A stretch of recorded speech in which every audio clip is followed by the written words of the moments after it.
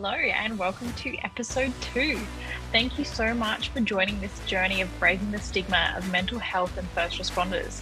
I am so excited to bring you today's guest. He has experienced the highs and lows of policing. Please enjoy as we go over the good, the bad, the weird, and the tips to breaking the stigma of mental health.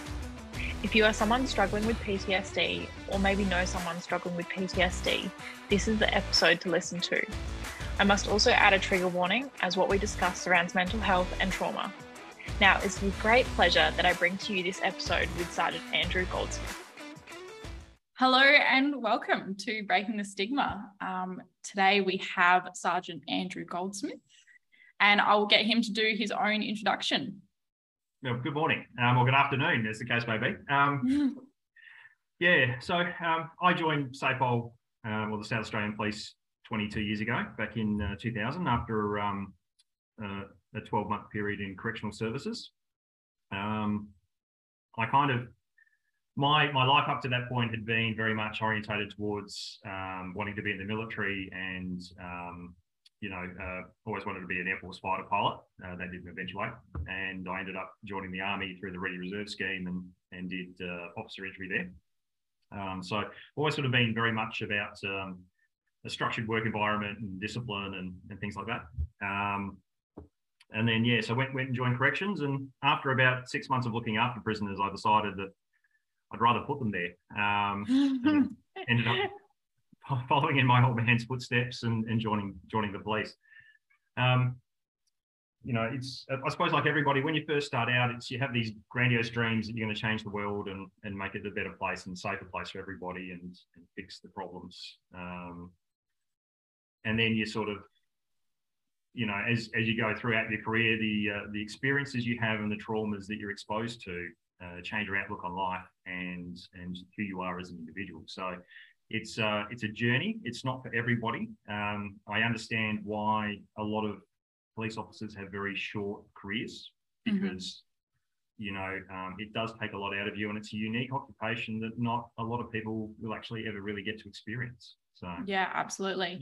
Yeah. It's funny you mentioned like short careers and changing your outlook. When I first started, my grandparents were super concerned about me, and they said, do you think this career has made you jaded? And every time I've been like, absolutely, yes, it has.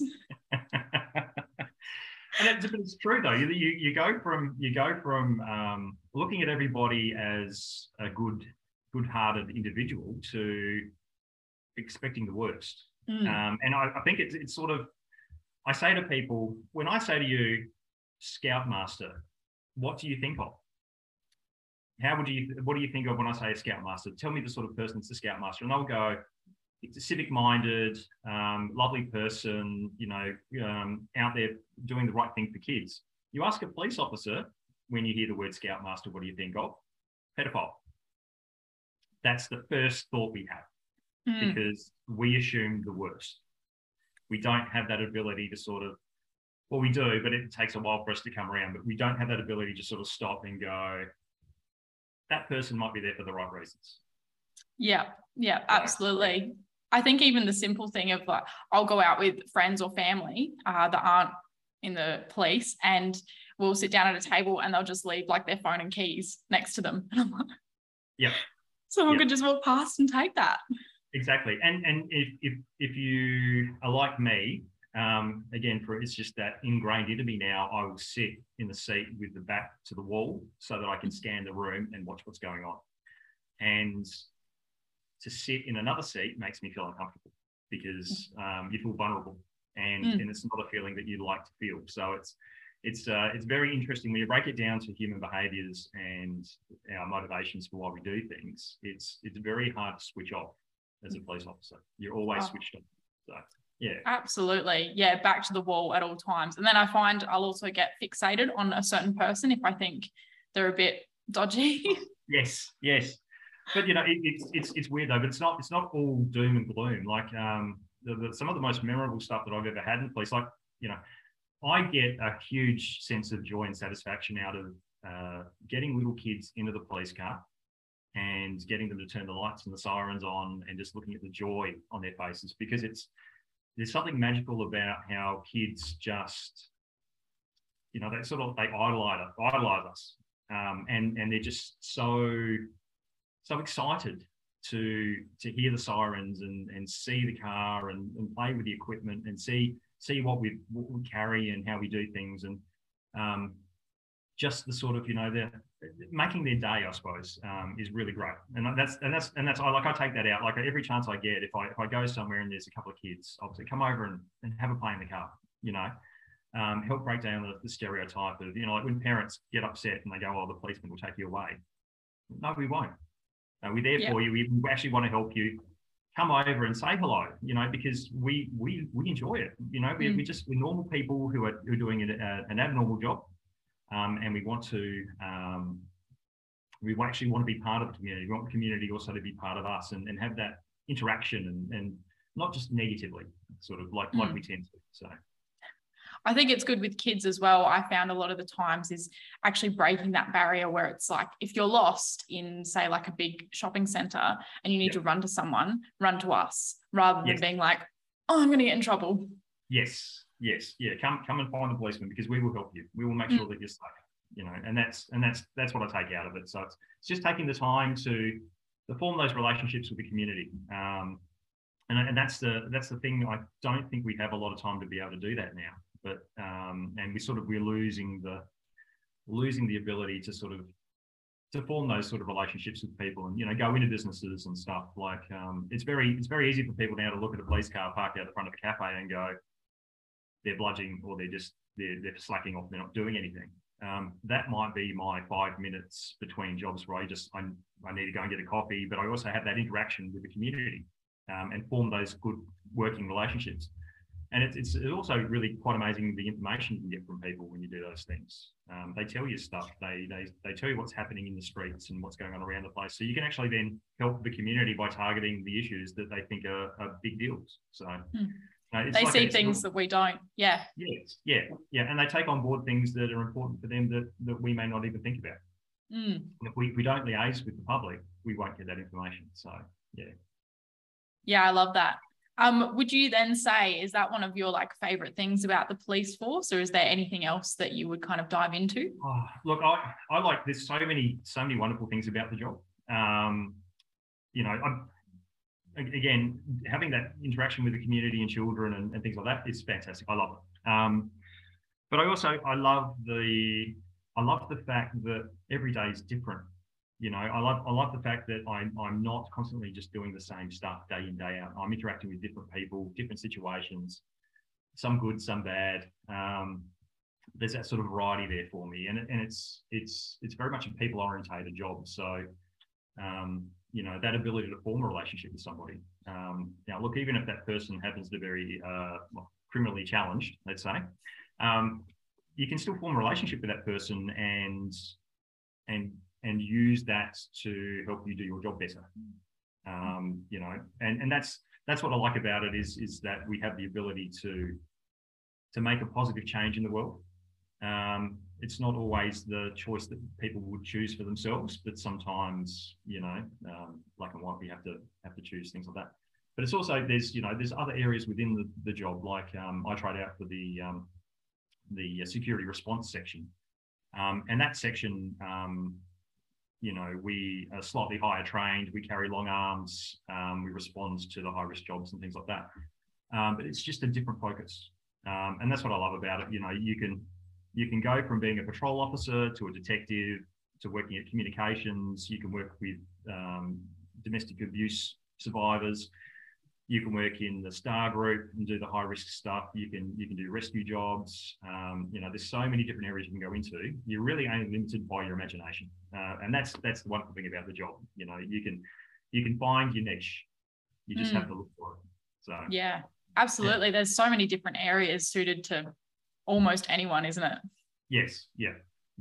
And that's good. So it's been a remarkable journey. So 22 years. I'm not done with it yet. I've still got a lot more to go, and I'm looking forward to it. And I enjoy the shift work. I'm one of these weirdos who doesn't mind the different shifts and having days off during the week, because it allows me to do things when everybody else is working.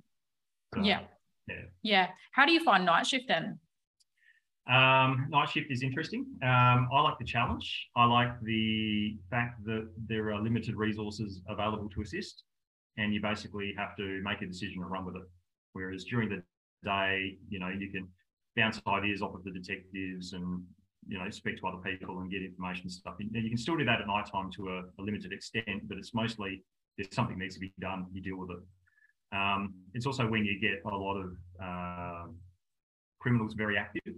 So you can be proactive at night time, go out and hunt them down and catch them. So, we had a car chase 12 months ago that went for 2 hours over basically 3/4 of the city. And I was coordinating where we were putting cordons and trying to catch the people and working out what was going on there. So it's exciting, very stressful, but it was good to see how everybody can come together and work as a team to successfully catch these people. So, it started at Northfield, and we ended up catching the person up around One Tree Hill. Oh, wow. Out in the middle of nowhere. And, went down to Port Adelaide and down to West Lakes and through Adelaide and out north back to Elizabeth and back down this way and back up through the country, through the hills. It was just that coordination of everything and trying to know where people were so that you could put roadblocks in place if you needed to and things like that. But it's good fun. That's what I like about it. It's fun, and you work with great people. Like my team, I'm very lucky. I have a great team of people. They're like a godsend. I ask them to do something, they do it.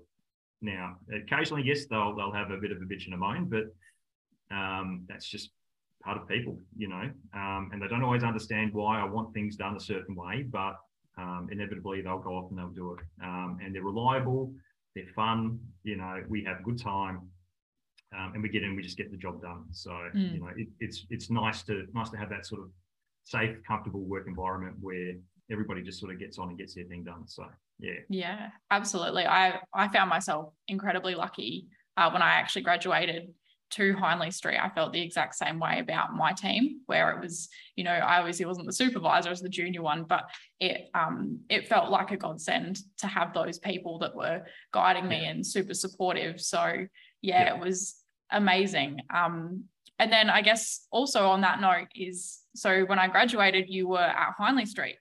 Yes. Yep. Yeah. And it was nice to have fresh faces come through all the time. That's what I liked about Hindley Street. It's kind of funny because it's like it can be batshit insane, but at the same time it was good fun. And having all these fresh people come through, everybody's so invigorated to be there, and they want to work hard and they want to do things, and it rubs off on everybody, and it's had that great sort of atmosphere, and it was good fun. So I loved it. But then, Hindley Street, the seedy part of town where everybody gets drunk and takes drugs and causes mayhem and mischief in the world. So the nightclub strip. Yeah. Yes. But which kind of led into the situation where I ended up with PTSD. So that in itself was, I look back now and reflect on it. The worst thing that ever happened to me. But at the same time, the best thing that's also ever happened to me. It has just completely changed my outlook on life and how I approach situations and issues, and then how I move forward from here, sort of thing. So, it was an experience. Let's put it that way. And are you happy to dive into what happened and the details? What would you like to know? Let's go from the top. So it was a night shift, I believe, on Hindley Street. Yes, so it was a Saturday night in April back in 2017. It was about 2:00 in the morning. I was in the office clearing up a little bit of paperwork that was needed to be done, and there was a call on the radio of a couple of men in McDonald's, which is literally just down the road from the police station on Hindley Street. Getting up to no good and assaulting the staff there by throwing drinks and other things over the counter at the staff there. So they were trying to steal food and just carry on. Now, I'm not a small person. I'm 6'2". I weigh over 100 kilos. I'm quite solid, and I went, I can deal with this, because normally when you get there, they've already left. because they know the cops are coming. They typically leave. So I walked downstairs, went outside, walked down to McDonald's and had a chat with the staff. Now, the staff advised me that they didn't want any action taken. They just wanted these people moved on. So I got the details of the store manager, and he pointed out these two young men standing out the front. Now, I looked at them and I looked at me and I went, I should be right, because they were sort of like, you know, half my size, very slim build. You know, it's like a strong breeze and they'd blow over. So, you know, I'm very cockily thought, oh, it should be okay. I should be able to deal with this myself. And again, I was only approaching with the intent of getting their personal particulars and saying, hey, you guys need to leave, disappear. So I went out the front, approached them, and instantly one of them was just full of attitude. And the other one pulled out his learner's permit and gave it to me. So I started recording the details. And as I was doing that, the other one was constantly trying to take the learner's permit out of my hand and telling his, it turns out they were brothers, telling his younger brother not to talk to me. I don't have any legal right to get his particulars or to talk to him at all. You know, don't answer any questions and stuff like that. So, you know, very quickly it sort of deteriorated to the point where I kind of went, there's no point me trying to record down anything. So I grabbed my notebook and I put it away. I, at the time, had a like an earpiece device with a little microphone on my collar. And I pressed down on the button and asked for assistance to come down and meet me there so that I can deal with these guys. Because I formed the opinion they needed to be locked up. They came across as being sort of inebriated or drunk, and possibly on drugs. So I was just like, I can't in good conscience just leave them to roam the city because they will probably cause issues somewhere else. Yeah, prevent anything further happening. Prevent other crimes from occurring. Yeah, and the fact that they were acting, you know, in a disorderly manner inside the shop and assaulted the staff there, I had grounds to do it, and they wouldn't give me their details. So then they started to walk away, and I'm not one to sort of back down from a challenge. So I grabbed them by the arms. And then the bigger of the two, the older one, he kicked off. So I pushed him into a wall and tried to hold him there, but we ended up, he grabbed me, I grabbed him, the other one struggling as well. We fell over, and I'm pinning this guy down on the ground with one hand while trying to fend off the other brother who's punching me in the side of the head and grabbing me around the neck and pulling on my neck and things like that, trying to get me off with his brother. And that, you know, when you're in that situation and you're alone, it is scary. Like, you don't know if they're armed. You don't know if they're carrying weapons or knives. You get very scared. I became afraid that, you know, at any point this could deteriorate and I actually might end up being killed. Now, people look at that and they go, I'm getting emotional. Sorry. Oh, take your time. No, that's all right. I talk about this a lot. It's funny how every now and then it just creeps up on you, but you know, we're all human. So yeah, so it's one of those things where fear is a huge thing. And when you're in that situation, time sort of slows down, and it felt like forever. And unbeknownst to me, there was a member of the public standing nearby. And I don't know who the fella is. I wish I did, because I would really love to be able to thank him for his help. But he came over and he grabbed the one that was hanging off my neck and hit me in the head and basically tried to pull him off of me. Unfortunately, what that did was it also pulled me over as well, and it allowed the one who was being held down to get up. And as that occurred, you know, I've now got the one, you know, who had me in a headlock and was punching me in the head. And then I've got this other one who's now getting up and punching me in the head as well.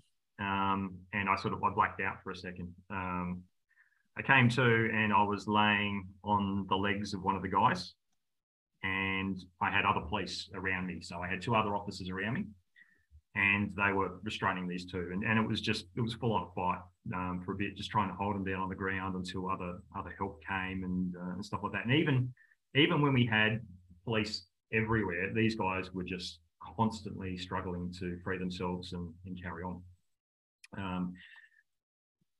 And then, you know, it's put them in the cage car. I go around embarrassed because, you know, like I lost a fight against two little guys. And I'm just like, you know, I'm better than that.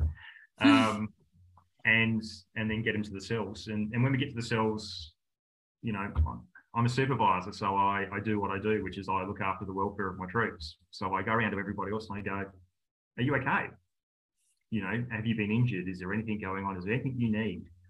And it turned out that one of the female officers that assisted had fallen over and knocked her head on the ground. So, you know, being a good supervisor, off you go to hospital, get it checked up, make sure you're okay, put in a HERS report, do all this other paperwork, make sure that it's all recorded so that if you have issues in the future, it's all covered. What's the one thing we don't do though? We don't look after ourselves. So, you know, I didn't think anything else of it. You know, I processed them, charged them, sent them on their way, made sure everybody else was okay, neglected the one thing that was really important, which was looking after me. So that was, you know, again, a learning experience, hindsight. Yeah.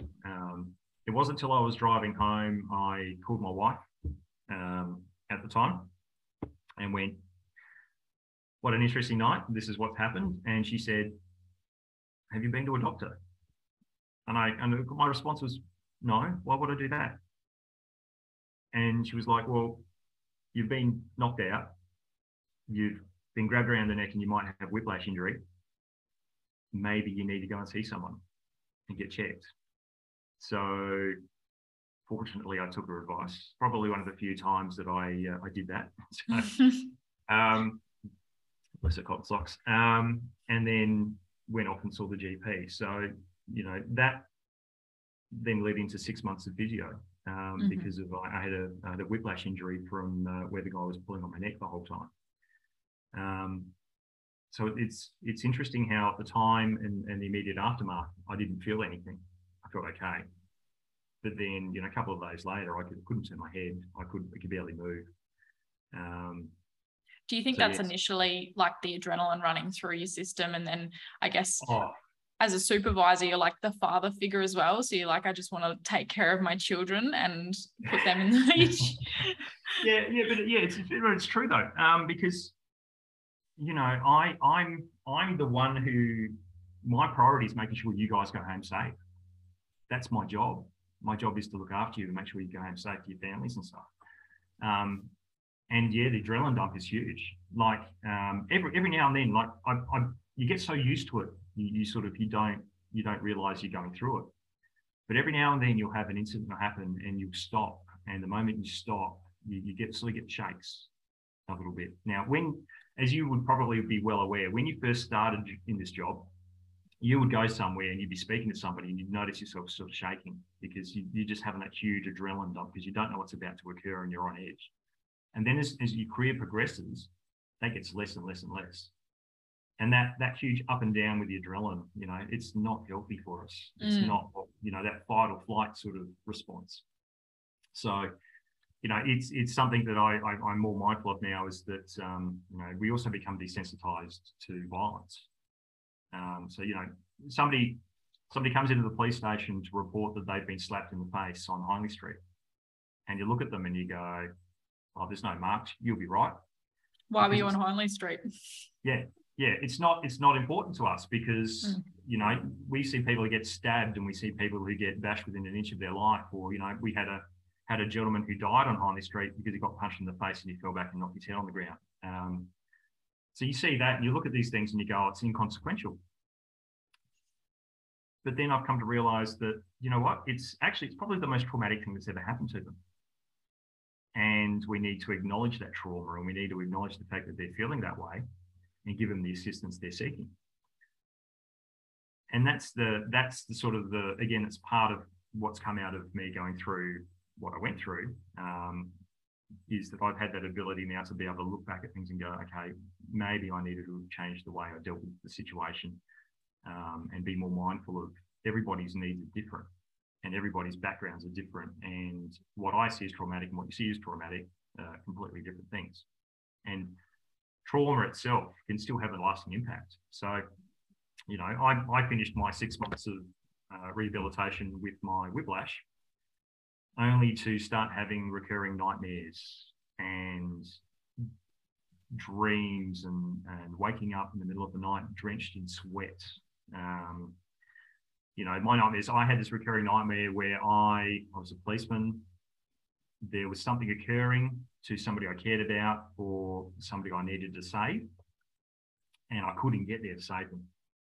There was always an obstacle in the way, and it could be something like a river, or it could be like a roadblock or a crowd or something else. There's always something in the way to prevent me from getting there and doing what I think I needed to do. And just waking up in like a sheer terror or panic about the situation. And then you find yourself going through a situation where you start isolating yourself. You push people away. So your loved ones and other people who you would normally rely on for support, you feel like a burden, or I felt like a burden on everybody. I didn't want to burden them with my problems. I didn't want to, I felt broken. I didn't know how to help keep other people safe. And that's hugely important to me. Your safety is important to me. So how do I keep you safe? Well, I know how I take away the burden of me. I push you away. And if I push you away, you don't have to deal with me. And your life is going to be happier because I'm not in it. And that sort of process started. I'd find myself at work and I wouldn't leave the office. I would go out of my way to avoid situations where I'd actually have to leave the office and go onto the street. I subsequently realised when I was getting help, it's because I was afraid. I was in fear. I was in fear of being assaulted again. I'd sit there and I'd be vetting paperwork, and for no reason, I just burst into tears. I'd come home and I'd I'm a very logical, intelligent, articulate sort of person. So I'd be sitting on the bed, and I'd burst into tears, and I'd be going, "Why am I crying? I don't understand why I'm like this. There is no reason for me to be like this right now, but I can't stop crying. I can't stop feeling that sense of panic." And that was hard to sort of come to terms with. And then the flip side of all of that is the moment you start recognizing the fact that I use the term broken. And I don't think you're actually broken. I just think you're suffering. You're going through a traumatic period and you're not coping with what's occurring to you. I realized that something was wrong and I needed help, but then you panic because reaching out for help might mean that you get taken away from your team and taken off the road and from the job that you love. Your support network. Yeah. Exactly. And that is terrifying because how are you going to cope if your support network isn't there? So you hide it. And you become incredibly good at hiding it, to the point where people come into the office and they don't know that you're actually struggling. They don't know that you're suffering. Yeah, I had no idea. It was 1 minute you were there, 1 minute you weren't. We had no idea what was going on. Yeah. Like I said, the moments I was losing my shit and crying, I'd go into the back office, close the door, and do it in quiet. And keep my voice down and stuff like that, because I know that I can do that and nobody's going to know. And you don't let on to people that you're suffering. You don't let on to people that because I'm a big manly man. I'm a big tough man. I can deal with anything pretty much. And it's that macho bullshit sort of stereotype that you have of yourself that can also be counterintuitive. It can also, it can hold you back. Be your biggest weakness. Yes. Yeah, because I'm not going to go and seek help because I don't want to admit that I'm not that strong individual. The stupid thing is you're actually a stronger person if you can go, "Hey, I need help," and then go and seek it. So I found myself getting worse and worse, to the point where at that period of time, management basically said that I'd have to rotate through the City Watch House, the cell complex, for 3 months. And I was looking forward to it because I was like, this will be a break. It'll get me off the road. I can recharge my batteries, get myself sorted, and then come back. fresh start sort of thing. Unfortunately for me, I didn't realize I went from one high pressure environment to a worse environment. So it's like a pressure cooker in there. Oh, it's crazy. So on the road, between jobs, I can go, you know what? I need a break. I need to de-stress. I can go for a walk. I can get a coffee. I can go somewhere and speak to I knew a lot of the shop owners and people that ran the clubs and stuff like that. I could go there and have a chat and a talk, find out what's going on, and just, feel normal for a little bit, I suppose, for want of a better term. But when you're in the cells, I'm stuck there. For my whole 8-hour shift, I can't leave. I am stuck inside the building. I am dealing with all the stuff that's going on. I'm responsible for the safety of everybody inside that building, including the prisoners. Now, the prisoners will do stupid stuff to themselves because they want an outcome. They want to manipulate the system to get what they want. And sometimes they think hurting themselves is a way of getting that outcome. Unfortunately, they don't realize it's not how it works. But being in that environment and not being able to have that release of the pressure and stress, I just found myself getting worse and worse and worse.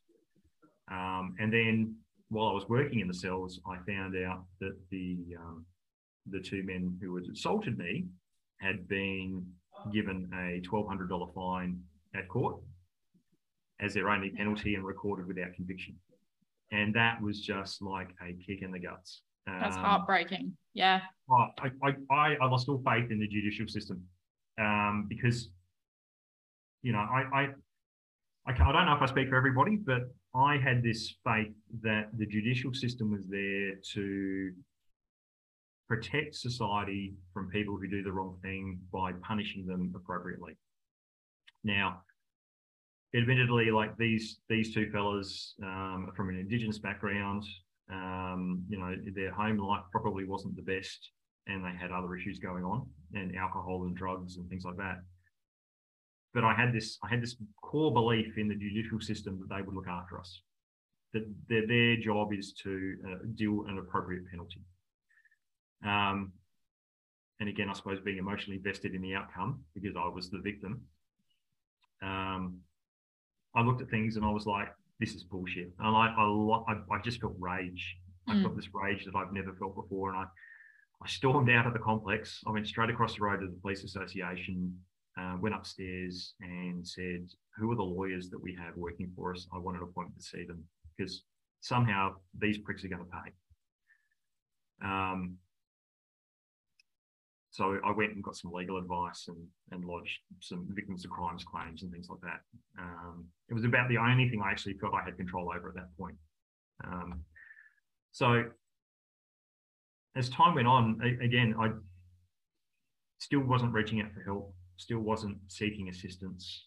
And I had a couple of situations which sort of really drove home how I was feeling. So like I've worked with other people who have had PTSD and watched what they went through. And I started to recognize the signs myself. And so I was reaching out to some people and saying, hey, what have you been through? How have you found it? Where did you go for help?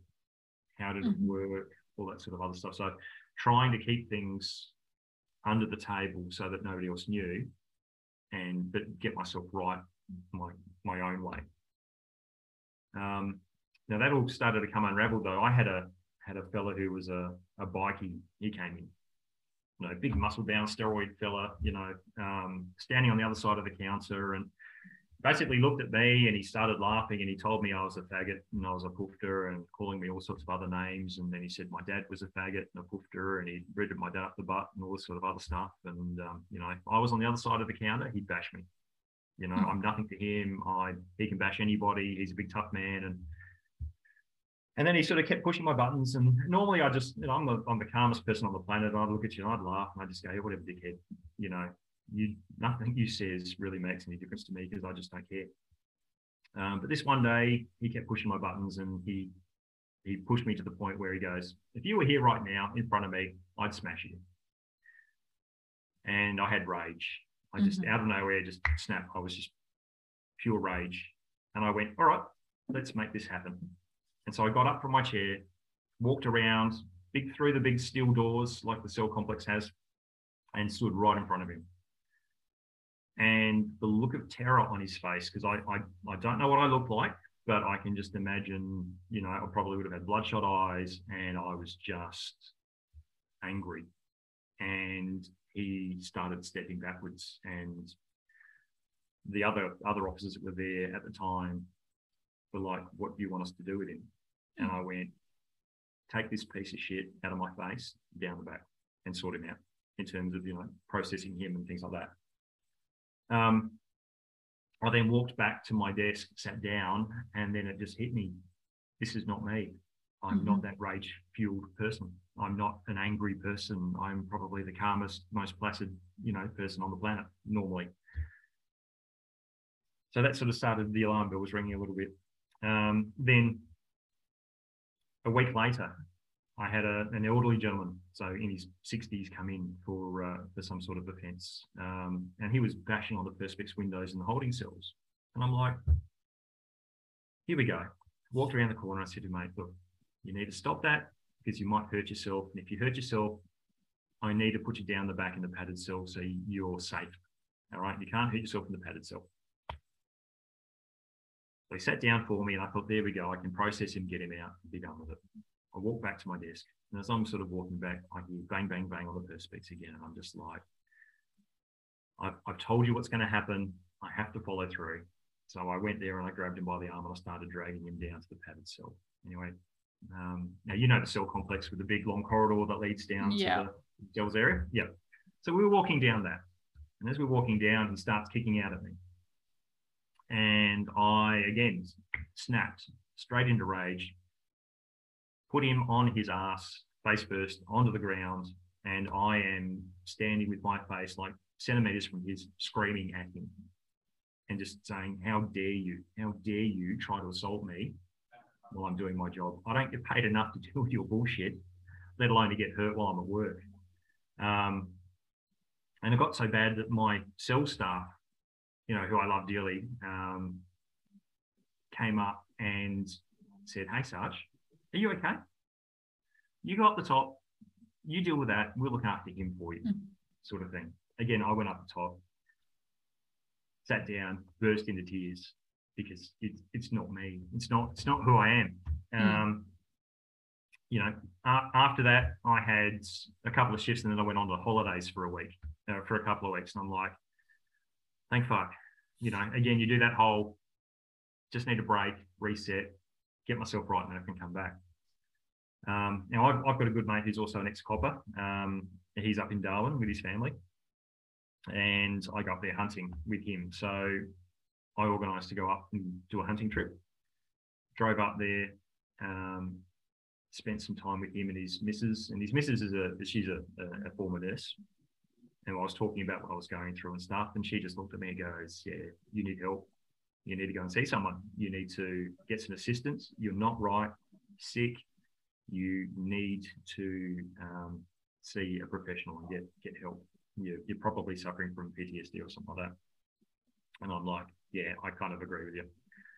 And then on the drive home, you know, I'm driving sort of through Tennant Creek, and there's this lovely section where there's like these trees either side of the road and it's lush and green. And as I'm driving down, I've got the CB radio in the car, and there's a truck coming the other way, and he goes, the white Ford heading down the road. There's a Joey that's in the middle of the road. Looks like it's got broken legs. Its mum's been hit by a car or a truck. Do the right thing, put it out of its misery. So he basically wanted me to drive over the Joey. Now, I can't do that. But I had like a little 22 rifle in the back, and I thought, I'll do the right thing. I'll stop and I'll euthanize the Joey and be done with it. So I drive down the road. I see the Joey in the middle of the road. It's not moving. It's laying on the side, sort of sitting up, and it's looking around and watching the world. And I go, okay, this is what I need to do. So I pull over, do a U-turn, come back, and go to get the rifle out of the back of the car so that I can euthanize the Joey. Now, being the sort of the police officer that I am, I'm kind of mindful of the fact that a guy standing on the side of the road with a rifle in his hands on a busy highway looks a little bit creepy. So, you know, there were cars coming. And I'm like, I don't want to cause alarm or panic or mayhem in the world. So I waited for these cars to go past. And then every time there was a break in the traffic, I'd get another piece of the stuff ready. So I'd load up a magazine, put some bullets in it. And then eventually got to a point where I had the rifle ready to go. There was just one last car coming, and it was a lovely old couple in a four-wheel drive towing a caravan. And as I got closer, they saw me and they started waving. And as I drove past, I heard the most sickening sound that you can ever imagine. It's like a wet slap. And I realized that it was the caravan wheels hitting this Joey in the middle of the road. And I lost it because, again, counterintuitive, because I was there to put the Joey out of its misery, but I felt responsible for this Joey having this painful, slow death. So, you know, I ran into the middle of the road, make sure that it is actually dead, and then get back in my car.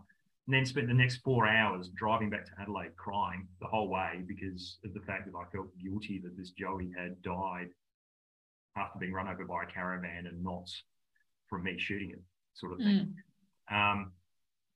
So it was a very traumatic experience. And I kind of look at things again and go back and go,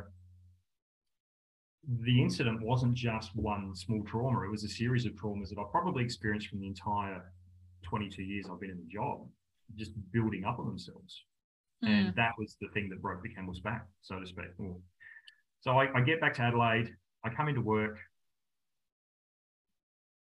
I have a chat with one of my other officers who's one of her parents was dying in the UK.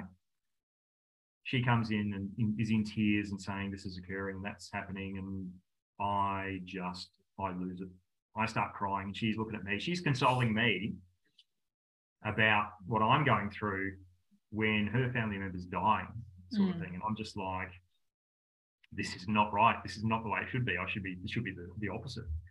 And then the very next day, I'm straight into our psychology section in town. I sat down with a psychologist, basically cried for 2 hours straight.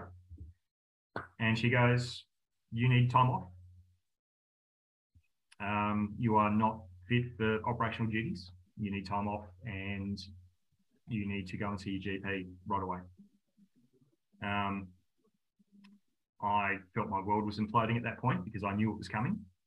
And like you said, my support network, who am I going to talk to? How am I going to deal with these things? I went and saw my GP and he goes, let's start with 3 months. 3 months off. And then off I went. So yeah, it was a long journey to get to that point. And that was only the start of it. Yeah. It's funny, like talking about that and in opposed to like your physical health as well, which I found very interesting, is that a lot of people with their physical health are so conscious of what they eat and how they treat their body. And then it comes to mental health and they're just like push it to the back of their mind. It's like, if we were to treat it the same, it may be a different story. Yes. And we, again, being a man and being in a macho sort of environment, we become very good at boxing things up. I call it like boxing things up. So you have a traumatic incident. Instead of dealing with it and processing it, we put it in a box, we close the lid of the box, we push it to one side and put it in our storage area. Now, that works great initially, but the problem is your storage area is only so big. And eventually you reach a point where your storage area becomes full. Now, at that point, you can't fit any more in there. And if you try to put something else in there, what normally happens when something is overly packed is you open the door to it, stick it in, and everything else starts tumbling out. And that's probably where I found myself at that point in time, was that not only am I dealing with this trauma, but I'm dealing with the trauma of other things I dealt with, like back in 2010. Now, it's really silly. Like I can drive around Adelaide and I can tell you every place I've been to where I have had to deal with a person who's been killed in a car crash, because it's burnt into the back of my head. So I ended up it was Christmas Eve. I was driving down Main North Road looking for a dog that was running across the road. And I saw a car just before the Manapara Shopping Centre. I saw a car which was on the side of the road with its hazard lights flashing, and then I saw a pair of legs sticking out from the side of the car in the middle of the road. And then you have that, I call it the oh fuck moment, where you just go, oh fuck. And I recognised that this was not good. So you stop the car, you put the flashy lights on. Of course, I'm working by myself. And I run up there to see this guy laying on his side, frothy red blood coming out of his mouth, gargling, he's not responsive, nothing's going on. I realised he's probably been hit by a car. The people that were there were panicking. They didn't know what to do to help. And so you go into sort of like autopilot. I get on the radio, I call for an ambulance, I call for other patrols to come. I ran back to my car because of the fact he was sort of like on his side and breathing. I'm like, he's okay for now. I need to make the area safe. So I parked my car across 3 lanes of traffic to block off Main North Road. Ran back to where the people were, did my best to sort of administer first aid. And of course, you've got people standing around you, and because of the fact I'm not sitting there physically hands on the fella who's on the ground, they're all like, do something. And I'm like, he's breathing. He's not responsive. Ambulance are on their way. And again, everything slows down. So what felt like 10, 15 minutes was probably, in retrospect, only about 3 or 4 until the ambulance got there. And then they worked on him. And while they're working on him, again, I go into policeman mode. So I am making a mud map of the area in my notebook. I am measuring distances, and I'm working out sort of the layout of the land so that I can do my first on scene statement for the crash, for a major crash to come down and do their investigation. Now, that guy got taken off to hospital. He was in a serious condition. The very next night, so Christmas Day, I'm driving around in exactly the same place. I come across a dog that had been hit by a car. Same sort of thing, laying on its side, frothy blood coming out of its mouth. And, I love dogs. At the time I had 2 dogs at home, and this dog looked like one of my dogs. And I'm sitting there going, I can't let this dog die in pain. So I go back to the car, grab some hearing protection, come back, and I put the dog out of its misery. It's that shooting the dog actually I found more traumatic than dealing with the person, because that person I put into a box and I pushed to one side. Now, he later died as well, but the dog itself was, because of the fact I've got dogs at home and I care about them, I dealt with the emotion of that one, but I didn't deal with the emotion of the other one. Yeah. And that's the thing of all these traumas, they just build up. And you get to the point where you don't necessarily have the tools to be able to deal with it yourself. And so I was really lucky that when I went to seek help, one of the other fellows who I was speaking with said that there was a trauma trial being run out of Flinders University. And it was being run by psychology students who were in their final stages of becoming qualified to become clinical psychologists. So I was very lucky to get accepted into that trial. And they ran me through, I think they called it cognitive behavioural therapy. And when I was doing it, it didn't make much sense. Like they'd sit me down and they'd run me through a whole range of tests and other things, just I suppose to find out where my base level was. And then they would give me homework. And I'm like, I don't understand this. I don't understand how this is going to work. You guys are just, I thought I was nuts. I reckon you guys are the nuts ones, because you reckon this is going to make a difference? Like, no. But it was acknowledging emotions and feelings and thoughts, and writing down, I think they call them stuck points, things that I couldn't get past. And I identified that for me, my sticking points were, I felt like I made people unsafe. I felt like I was worthless. I felt like I was a burden on everybody. I felt like I couldn't do my job, which was a big shock to me, because I love my job, and then I felt like I can't do this anymore. I need to find a different career. and that I put people in a position of not being safe, and things like that. So I had all these stuck points that I'd written out, and one by one, each week that I went back there, we would start examining these things and grouping them together into different areas and the feelings behind it. And then as the treatment progressed, I realized that it was a lot of what was occurring, I was actually reinforcing that negative thought process within myself. And it took me a really long time and a lot of hard work to get to that point where I started recognizing that what I was thinking and what I was feeling wasn't necessarily true. No evidence behind it. No, and that was the thing. It was, it was what's the evidence that supports you feeling this way? What's the evidence that says that you shouldn't be feeling this way? And of course my logical brain goes, yeah, I can understand that. And then as I'm writing down things that are supporting why I should feel like I'm unsafe, or I should feel like I'm a burden on everybody, you'd go back and you'd have your counselling session the next week with the psychologist, and they would look at it and they'd go, well, is that actually true? And challenge the perception. And I'm like, well, and you're trying to justify it, but you can't, because it's not true. And that was the thing. It was that recurring negative thought process. Like, I'd sit there at work and at home, and I would run through 1,000,001 scenarios of what I should have done differently. And I'd be going, I should have done this, or I should have done that. I should have taken a person out with me. I should have called for help sooner. I should have, gotten the taser out and tasered them. I should have done this, all these other sorts of things. I could have grabbed a member of the public and got them to come over and help me. Hindsight.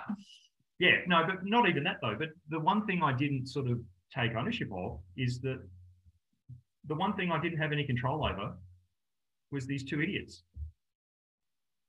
And I didn't make the decision to start the fight. They did, because of their behaviour. So why am I blaming myself when these two idiots, who basically caused the issue in the first place, I'm letting them off scot-free? I'm allowing them to not have any ownership of the situation that I was in. And in fact, if not for their behaviour, there would not have been a situation and I would have been fine. So, it took 6 months of really hard work to reach a point where I understood that the one thing I didn't have any control over in all of that situation was these two idiots. And that was the one thing that I couldn't change, their reaction and their behaviour. And when I came to that conclusion eventually that it's on them, then I started to get better. And that's, I've learned from that I work with people who are suffering, and I can see it. I work with people who are going through their own trials and tribulations and things. But some of them don't understand, or they don't quite get that you have to be responsible for you getting better. You have to own that process. You have to drive that process within yourself. You can't expect your organisation to go, we will make you better, we will fix you, we will do things for you, because it doesn't work. If you're not doing the effort, if you're not making the changes within yourself, you're not going to change. And it doesn't matter what anybody else does for you, it's not going to help you, because you have to own that process.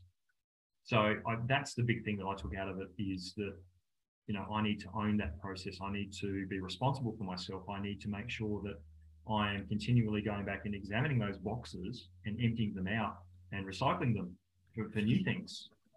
Because if I don't, the storage shed's going to get full again. So, that whole process, like I'm now so proactive with people going out and getting help. Like, we had a car crash the other week. Two young fellas, two 17-year-old boys driving along, possibly clipped some rocks, flipped the car onto its side, and then went roof first into a tree, like a big gum tree. We had to get a winch the car off of the tree. And when my guys got there, one of the guys was still alive. When I say alive, he was probably unconscious, but he was moaning. And we all had that, oh fuck moment, because we stopped.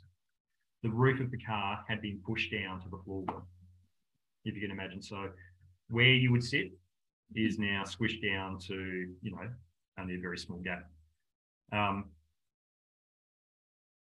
That sort of hit, as it would probably any normal person, you'd see that and you're just like, this is just horrific. And then, of course, you've got to cut the roof off the car to get into the actual area of the car to get them out.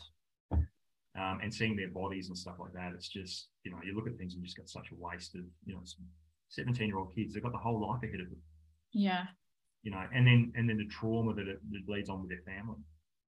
So after that event, I sat down and I spoke to my team and I went, hey guys, how are you all feeling? This is what you might experience in the coming days. This is what you might start thinking. This is what you might start feeling. If at any point you find yourself feeling down or in the dumps or not coping, please reach out, speak to someone, get some help, come and see me. I will take you in and we'll speak to somebody. Don't just box this up and put it to one side. These are the things we can do to help you. And we will make sure that you are being helped. And then I very proactive now with contacting the employee assistance section and saying, hey, we've just experienced this. I would like somebody from there to please call up my guys and have a chat.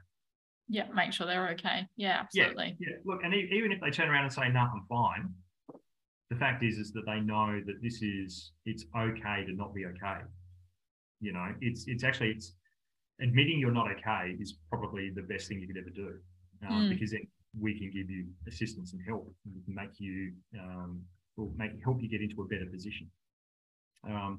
So it's those sorts of things now. I make sure that I drive that, because it's, again, being the father figure of the team and all the rest of it. Your physical well-being is one thing, but your mental health is also another thing. And I don't want you to reach 20 years in the job, if you make it that far, and end up with a broken relationship and, broken kids, broken yourself, because you haven't effectively dealt with the traumas that you've dealt with up to that point. See, the outcome for me of what I went through was my relationship was suffering at the time. And this was kind of like a nail in the coffin for that, because being very good at pushing people away, you create a lot of hurt. And it's very hard to come back from that hurt and move forwards. So, I can't imagine what my wife actually went through during that period, because it would have been traumatic for her as well. Yeah, absolutely. And, it would have been. And also, it's just incredibly hard, because you're dealing with a guy who's depressed and crying and down on the dumps. She admitted to me that she was afraid of me. She was scared to be in the same room as me, because she didn't know what was going to happen. And she felt like at any point that I could just snap and we would end up with a murder-suicide type thing. Now, I look back and I go, I can't see that happening, but I'm not living her reality. Yeah. And that was the thing for me, was that her reality is real for her. And I have to acknowledge that that's how she felt. So, it's taken me a while to sort of accept that, I made her feel that way. And, I'm incredibly sorry that ever happened, because it's not something that I wish upon my worst enemy. So it's been a hell of a journey. But the flip side, though, is, I've learned, I now ask two questions of every situation. And I don't know if I've mentioned it to you previously, but I ask, can I control this situation? Yes or no? And if the answer is no, then I ask the next question, which is, can I influence this situation in any way? Yes or no? And if the answer is no, it's not my problem. I accept it for what it is. I work with it, and I look at things that I can control. And you realize very quickly there's very little in this world you actually control. All you control is you and how you respond to things. So I have this focus now of letting the small stuff slide. The big stuff, if I don't control it, I don't have any influence over it, it doesn't matter. I either accept it, and if I don't want to accept it, then I have a choice to move on and go somewhere else and do something different. So, it's, yeah. I think it's massive. Control is a massive thing that people don't really think about, because when they reflect on incidents that they've been to, it's like, oh, it went out of hand. It's like, well, you did your best. You controlled what you could actually control. Yeah. There's only so much you can do when there's, a guy running at you with a knife, or, it's out of your control. Yeah. Yeah.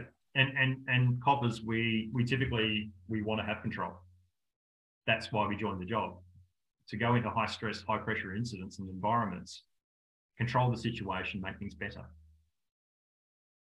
Realizing you don't have control can be liberating, but it's also very scary. It means when you go into a situation, you realize that there is very little you can do to prevent certain things from escalating sometimes. So you just have to be smart about how you work.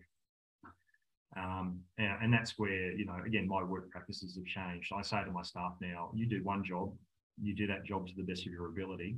And if you think your partners or your friends who are working might need some backup, back them up.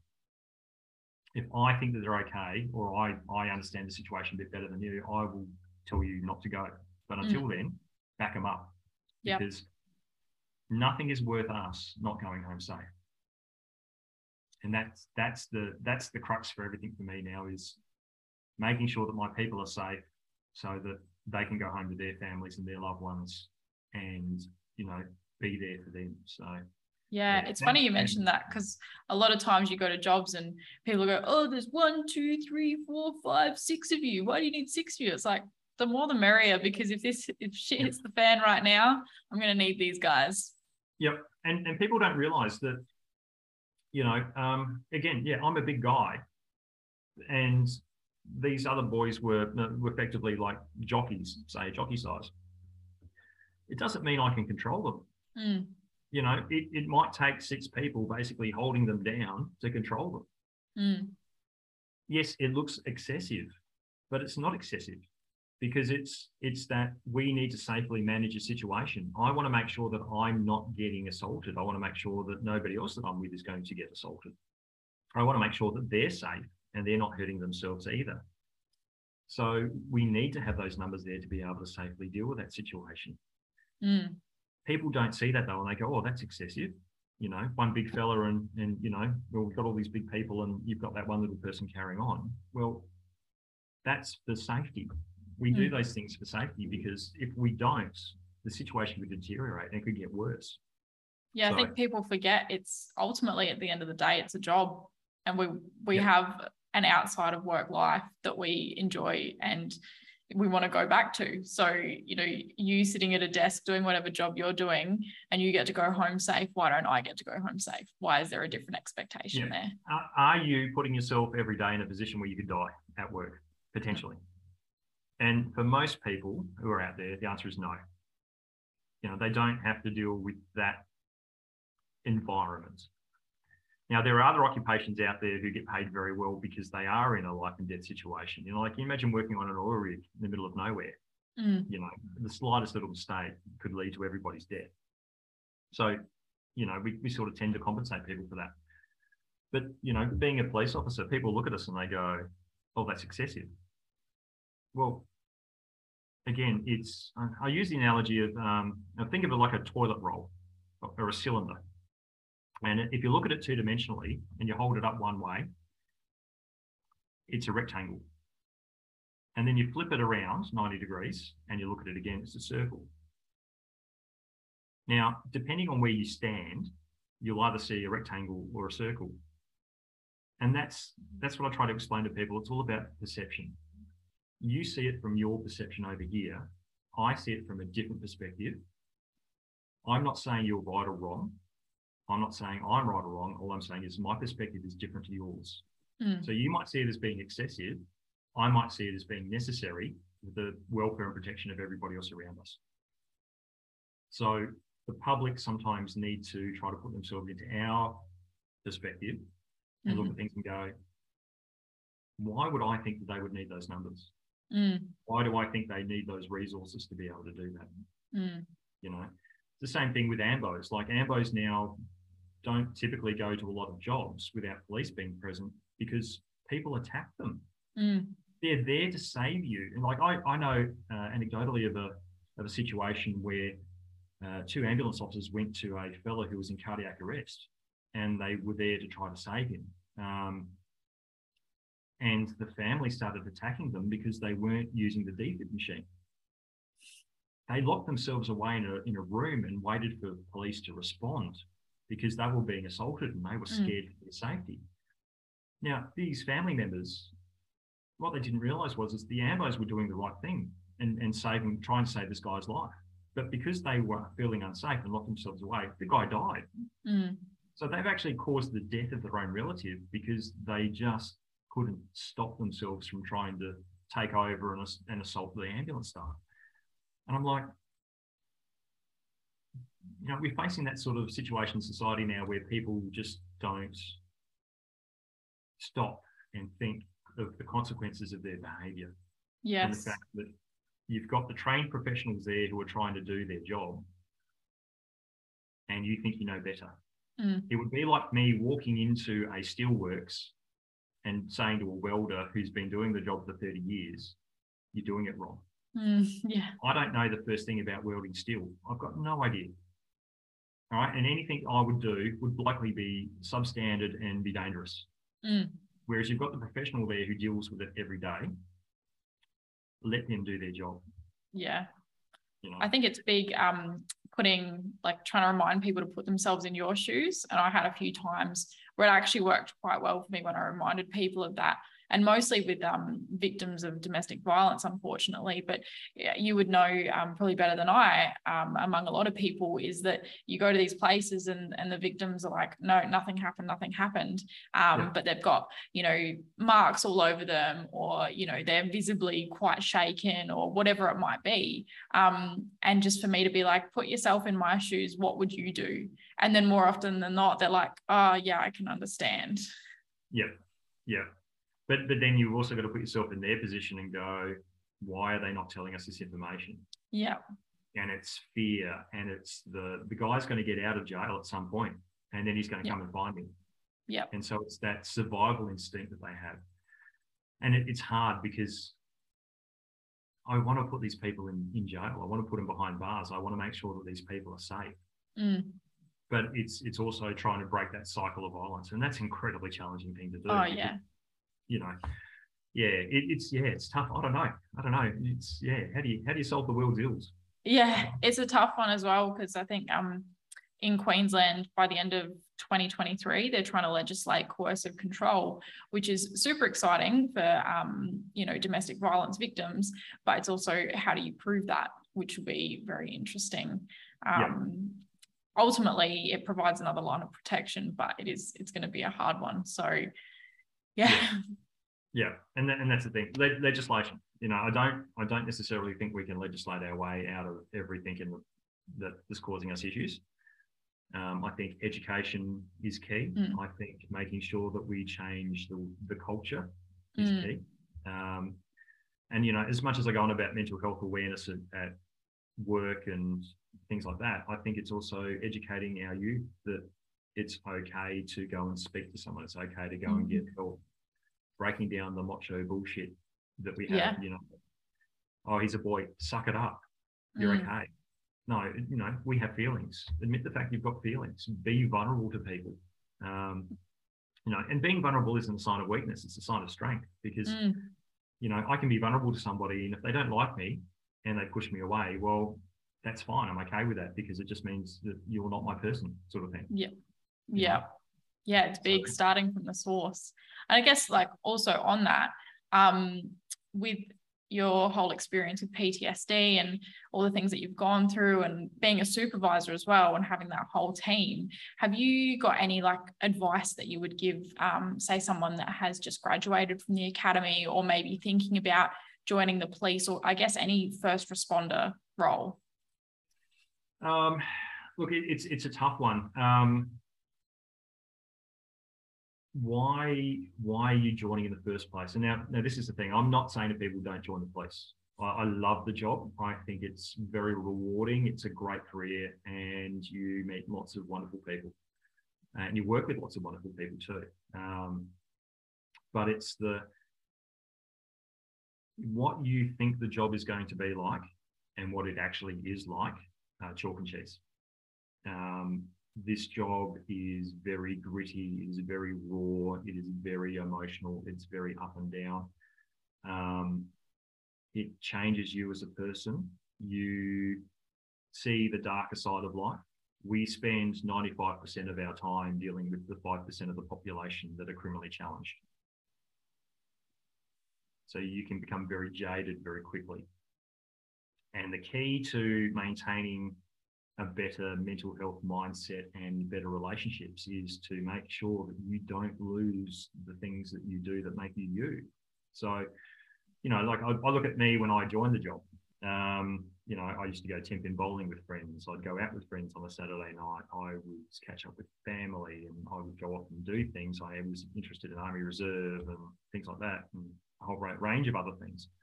And then as time goes on in the job, because you're doing shift work and you're doing other things, like, and it doesn't matter if you're an AMBO or somewhere else, but people stop inviting you places because they make the assumption you're busy, because you're constantly turning down, invitations because you're working. All of a sudden it becomes too hard to continue with your sport because you're working and you can't make training, or you can't do this, or you can't make the game, or whatever. You may not catch up with family for family events, unless you've got a really good family that understand the shift work and the issues that creates, and then they work around that. It can be very hard to catch up for birthdays and Christmas and Easter and all those sort of normal family occasions. So you need to make sure that you hold on to those things, because that's what grounds you in the world and gives you that outward perspective of this is how the world works, not all I do is socialize with cops. Because it's very easy to fall into the whole, I work with these people and then on the weekends I socialize with these people. It's very easy because you're the same shifts as well. I definitely fell into that trap a little bit when I started. Oh yeah. But it's you need to have normal friends. And it's funny that I call them normal friends, because we work in an abnormal environment. We work in a high pressure environment. Hypervigilance, as you're well aware. We start work and we go from here, we're up here, and then we finish work, and instead of dropping down to the normal level, we're right down underneath it. And we become depressed. And like the number of spouses that I speak with at work, and I say, hey, how are they coping when they're at home? And sometimes, people will say, hey, I'm really worried about this person because they're grumpy all the time, or they're depressed all the time. And it's like, well, they're not like that at work. At work, they're laughing and they're cheery and they're happy and they're having a great time. It's just that because of the hypervigilance roller coaster, they're up 1 minute, they get home, they have the opportunity of switching off, and they're down in the dumps. So it's it's making sure that you exercise, making sure that you do those things you need to get yourself back up to that normal level so that you can function like everybody else. So, those sorts of things, being mindful of going and getting help and stuff. Like I'm very proactive. I see a psychologist every 6 weeks. I'm fortunate that because of what I've been through with the PTSD, I'm entitled to free ongoing mental health care. But it allows me to work through anything that I've dealt with at work. So the car crash. We had the car crash, and then a week and a half later on night shift, we had another elderly gentleman who went for a walk. Family reported him missing. We found him 100 metres up the road hanging from a children's playground. We then have to go and tell the family. Now, for anybody who's ever had to do a notice of death to a family, there is a sound that the human being makes when they're going through immediate grief that haunts you for the rest of your days. I can't explain it to people, but it's like this guttural noise. And once you've heard it, it just cuts right through to you.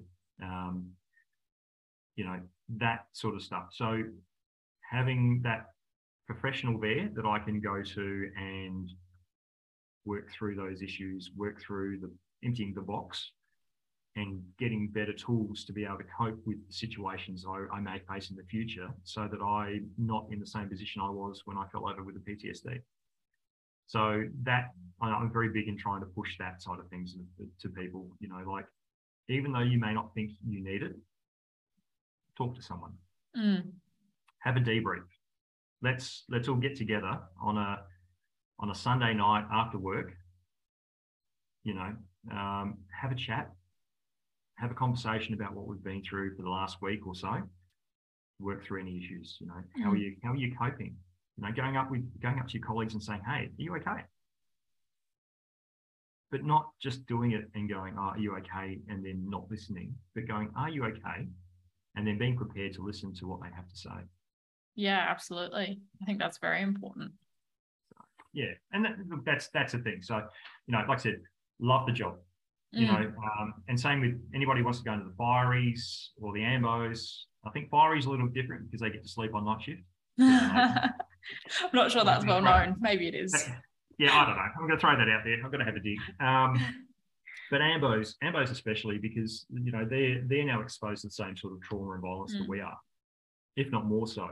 Well, they don't have any toolkit on them, do they? No, and they're at the mercy of the people that are around them for their own safety.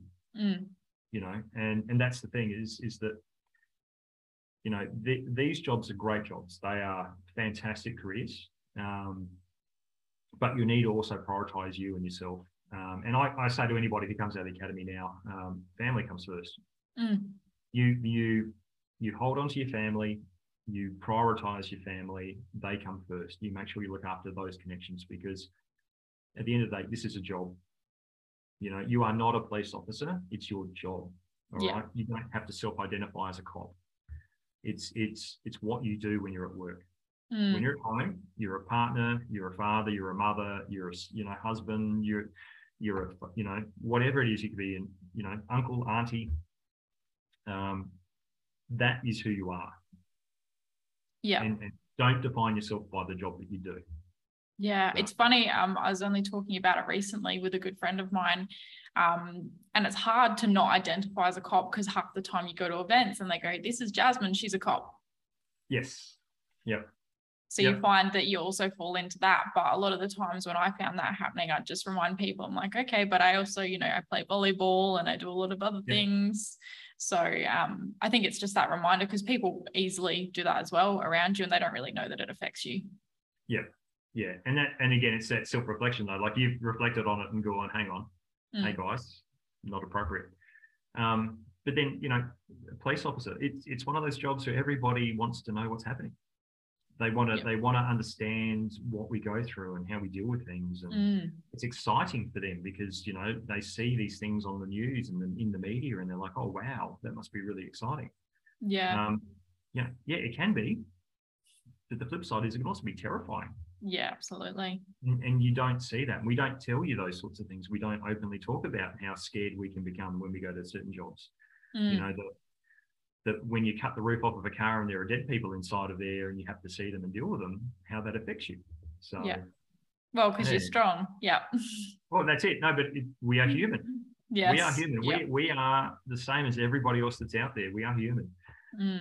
We just do a job that has its complexities. So I think it's it's good to reflect on that you're human as well.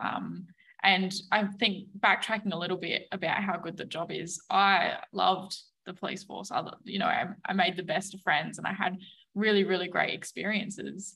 And I also love your boxing up analogy. I think that's really, really good and really helpful, because it's a matter of you kind of shove everything in there. It's like you've got a cupboard in your kitchen and you shove everything in there and all of a sudden you open it and all the Tupperware containers just come flowing out.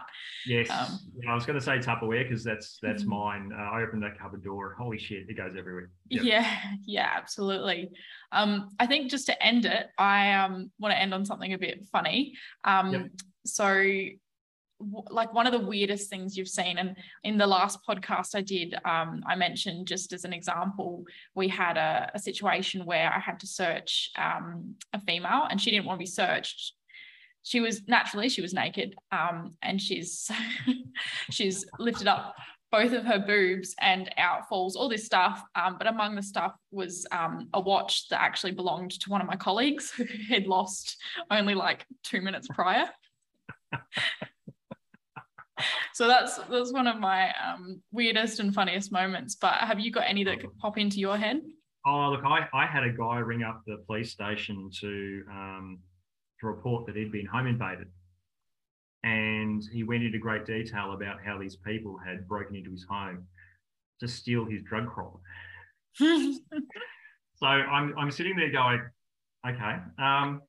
So just to clarify, so somebody's broken into your house and basically ransacked you, and you were at home and you were held captive for a little bit, and they stole your drugs, your cannabis plants. And he's like, yeah. And I said, and you want me to send a patrol there to deal with that? And he goes, yes, because they need to suffer and they need to pay. And I went, and you realise that the police, when they turn up, are going to also deal with the leftover remains of the drugs and other stuff that you have in your house. And he goes, yes, but these people need to pay it. That's more important. And I wasn't sure if it was just a piss take or if somebody was pulling my leg, or like, who does that? Yeah. Who rings up and goes, cops need to come to my house because I was doing something illegal and I've just been ripped off. And that's wrong. You know, I'm just like, no. Yeah. So we went to the house, found the drugs, or the remnants of the drugs, pinched him, and then went and tried to find the guys who ripped him off and pinched them as well. So, that's a funny job. Oh, I had another one. This was even more bizarre. So, again, not long after I'd been in the job, we had a call from a member of the public that somebody was had broken into their car and were pulling parts of their car out and stealing bits of their car. So can you imagine, like, back in the early 2000s, you know, the old Cortinas? Mm-hmm. Mm-hmm. So, you know, like they're collectibles now and stuff like that. So it's very hard to get spare parts for them. So this guy had an old Cortina, and parked right next to it was another Cortina. And we pulled up, and there was these two men there, and one of them was like a big bikey looking fella, and he gets in his white ute and says, they're the ones down there, and pointed out these two kids down the road and said they were the ones that were up to no good. And then I said, can I get your details? And he was like, no, piss off. And anyway, he jumps in the car and he just tears across this car park over the dirt, sort of the strip on the side, down Henley Beach Road at a rate of knots. And I'm just going, what the hell is going on here? So I called in for help to see if we can find him and deal with him. Anyway, I get the details of this fella, and then these kids come over, and I get my partner to go over and speak with them. And anyway, I'm speaking to this guy, and he goes, I parked my car here, just off of Henley Beach Road, and I went to the pub, on Port Road, a short way away. And I met this fella, and he was nice enough to drop me off at my car. Anyway, we've come around the corner, and as I've driven back here, I've seen this other Cortina parked next to mine. And the two kids that were being spoken to by my offsider had actually broken into his car to steal spare parts from his car to fix up their car. So they confronted these two kids. There was a bit of a scuffle, and these kids had run away. And the kids had actually called the police to get us to come there because of the fact that they'd been assaulted by these two other guys. While they were waiting for the police to turn up, these two other guys have decided that they were going to steal stuff from this kid's car to repair the bits of his car that they had broken. So I get there and I'm like, I don't know what to do. I don't know. Should I let them go? Should I lock them both up? What should I do? And it's a whole cycle. Yeah, because they're both in the wrong at the same time. You know, I'm just like, this is ridiculous. So in the end, I've just like bugger it. I've locked everybody up. It's you go to a job and you expect one thing, and all of a sudden it's something completely different, and you're like, it doesn't happen, you know. And if you were to sort of tell somebody that normally, they look at you and go, nah, that didn't happen. Doesn't happen. No. Yeah. It did. Yeah. So we locked everybody up. It's just bizarre. It's just, human beings, we fascinating. We are fascinating things. So fascinating creatures. I would have to agree. Yeah. So. All right. Well, on that note, thank you so much for joining me. Thank you for letting me talk. Yeah. Yes, no, it was a pleasure. And, maybe in the future we'll get you on again and talk about some other things. All right, that'd be lovely. All right, thank you so much.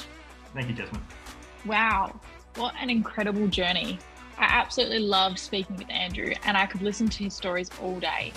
Thank you for tuning into episode 2, and stay tuned for the next episode as I continue to speak with the most incredible humans.